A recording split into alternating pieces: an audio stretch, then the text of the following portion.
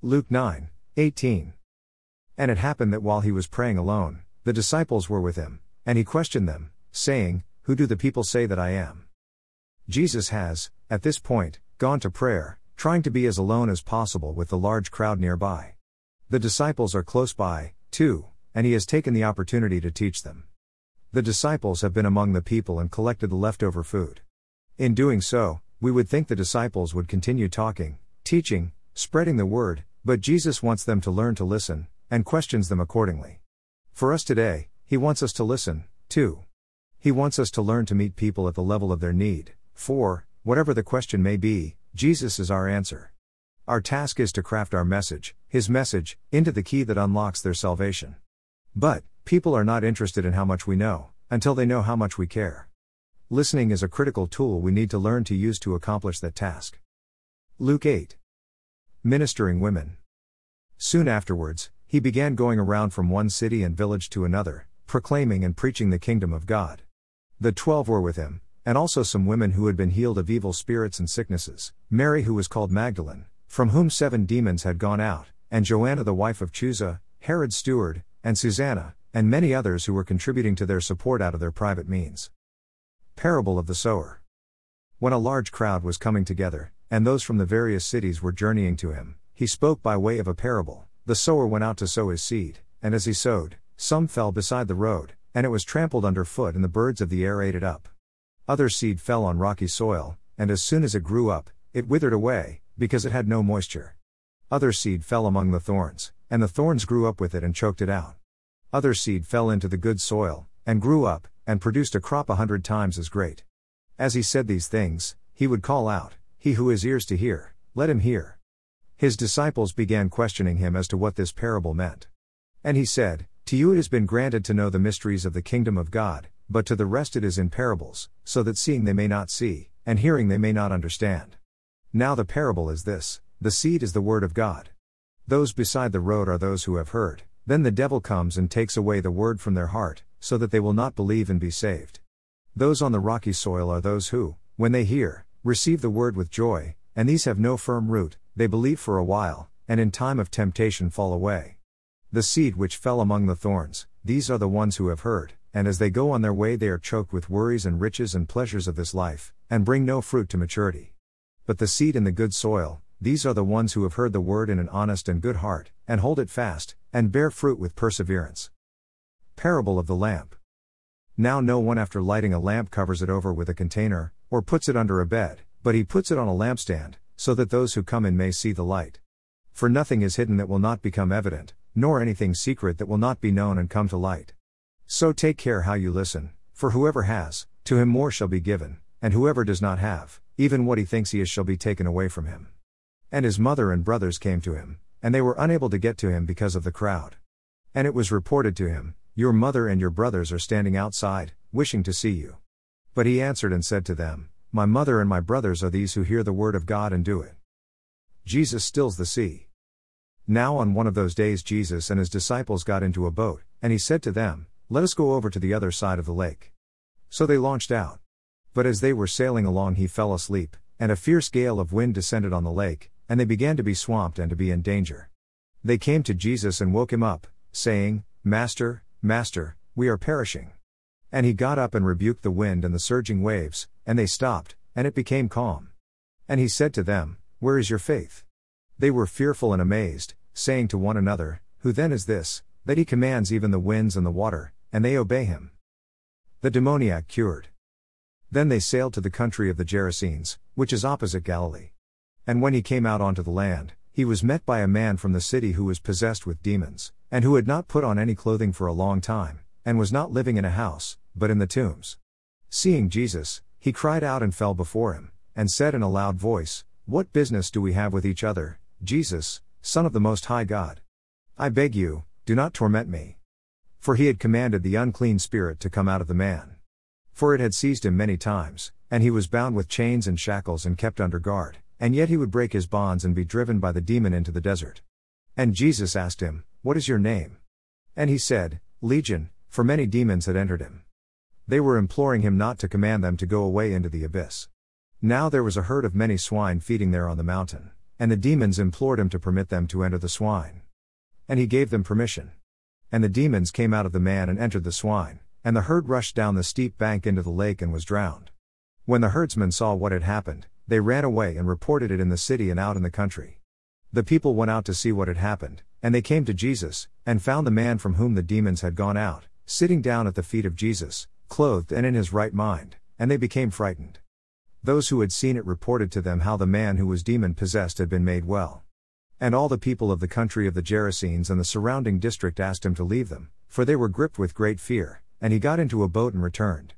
But the man from whom the demons had gone out was begging him that he might accompany him, but he sent him away, saying, "Return to your house and describe what great things God has done for you." So he went away, proclaiming throughout the whole city what great things Jesus had done for him. Miracles of healing. And as Jesus returned, the people welcomed him, for they had all been waiting for him. And there came a man named Jairus, and he was an official of the synagogue, and he fell at Jesus' feet, and began to implore him to come to his house, for he had an only daughter, about 12 years old, and she was dying. But as he went, the crowds were pressing against him. And a woman who had a hemorrhage for 12 years, and could not be healed by anyone, came up behind him and touched the fringe of his cloak, and immediately her hemorrhage stopped. And Jesus said, "Who is the one who touched me?" And while they were all denying it, Peter said, "Master, the people are crowding and pressing in on you." But Jesus said, "Someone did touch me, for I was aware that power had gone out of me." When the woman saw that she had not escaped notice, she came trembling and fell down before him, and declared in the presence of all the people the reason why she had touched him, and how she had been immediately healed. And he said to her, "Daughter, your faith has made you well, go in peace." While he was still speaking, someone came from the house of the synagogue official, saying, "Your daughter has died, do not trouble the teacher any more." But when Jesus heard this, he answered him, "Do not be afraid any longer, only believe, and she will be made well." When he came to the house, he did not allow anyone to enter with him, except Peter and John and James, and the girl's father and mother. Now they were all weeping and lamenting for her, but he said, "Stop weeping, for she has not died, but is asleep." And they began laughing at him, knowing that she had died.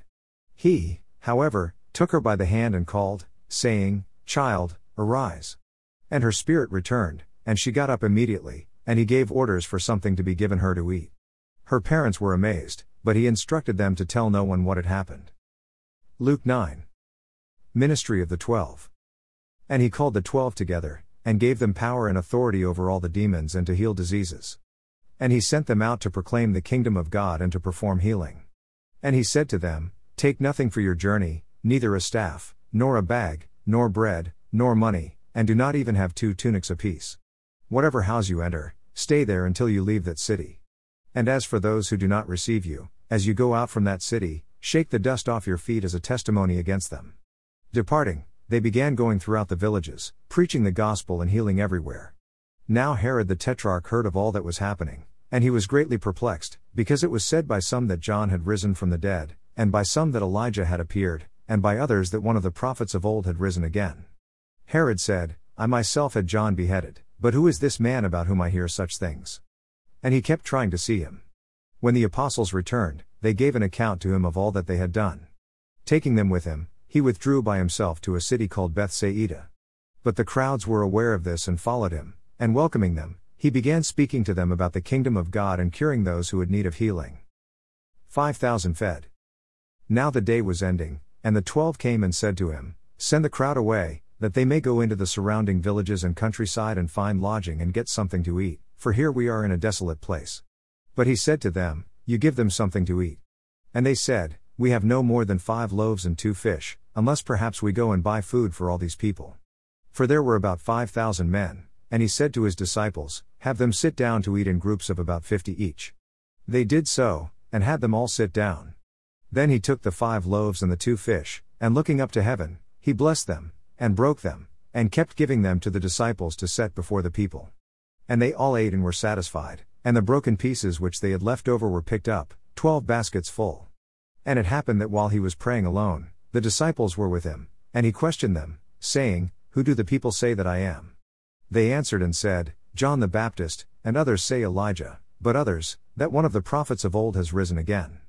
And he said to them, "But who do you say that I am?" And Peter answered and said, "The Christ of God." But he warned them and instructed them not to tell this to anyone, saying, "The Son of Man must suffer many things and be rejected by the elders and chief priests and scribes, and be killed and be raised up on the third day."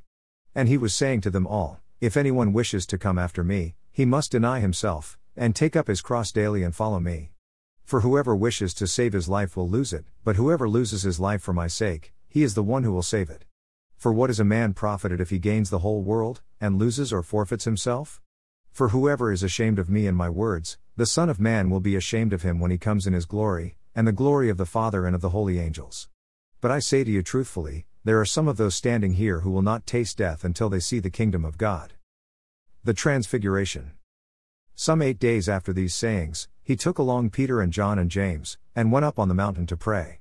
And while he was praying, the appearance of his face became different, and his clothing became white and gleaming.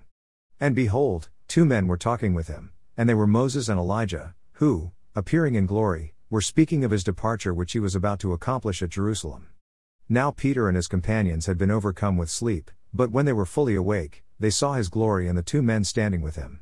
And as these were leaving him, Peter said to Jesus, "Master, it is good for us to be here. Let us make 3 tabernacles, one for you, and one for Moses, and one for Elijah," not realizing what he was saying. While he was saying this, a cloud formed and began to overshadow them, and they were afraid as they entered the cloud. Then a voice came out of the cloud, saying, "This is my Son, my chosen one, listen to him." And when the voice had spoken, Jesus was found alone. And they kept silent, and reported to no one in those days any of the things which they had seen. On the next day, when they came down from the mountain, a large crowd met him. And a man from the crowd shouted, saying, "Teacher, I beg you to look at my son, for he is my only boy, and a spirit seizes him, and he suddenly screams, and it throws him into a convulsion with foaming at the mouth, and only with difficulty does it leave him, mauling him as it leaves. I begged your disciples to cast it out, and they could not." And Jesus answered and said, "You unbelieving and perverted generation, how long shall I be with you and put up with you? Bring your son here." While he was still approaching, the demon slammed him to the ground and threw him into a convulsion. But Jesus rebuked the unclean spirit, and healed the boy and gave him back to his father. And they were all amazed at the greatness of God. But while everyone was marveling at all that he was doing, he said to his disciples, "Let these words sink into your ears, for the Son of Man is going to be delivered into the hands of men." But they did not understand this statement, and it was concealed from them so that they would not perceive it, and they were afraid to ask him about this statement. The test of greatness. An argument started among them as to which of them might be the greatest. But Jesus, knowing what they were thinking in their heart, took a child and stood him by his side, and said to them, "Whoever receives this child in my name receives me, and whoever receives me receives him who sent me, for the one who is least among all of you, this is the one who is great." John answered and said, "Master, we saw someone casting out demons in your name, and we tried to prevent him because he does not follow along with us." But Jesus said to him, "Do not hinder him, for he who is not against you is for you." When the days were approaching for his ascension, he was determined to go to Jerusalem, and he sent messengers on ahead of him, and they went and entered a village of the Samaritans to make arrangements for him. But they did not receive him, because he was traveling toward Jerusalem. When his disciples James and John saw this, they said, "Lord, do you want us to command fire to come down from heaven and consume them?" But he turned and rebuked them, and said, "You do not know what kind of spirit you are of, for the Son of Man did not come to destroy men's lives, but to save them." And they went on to another village. Exacting discipleship.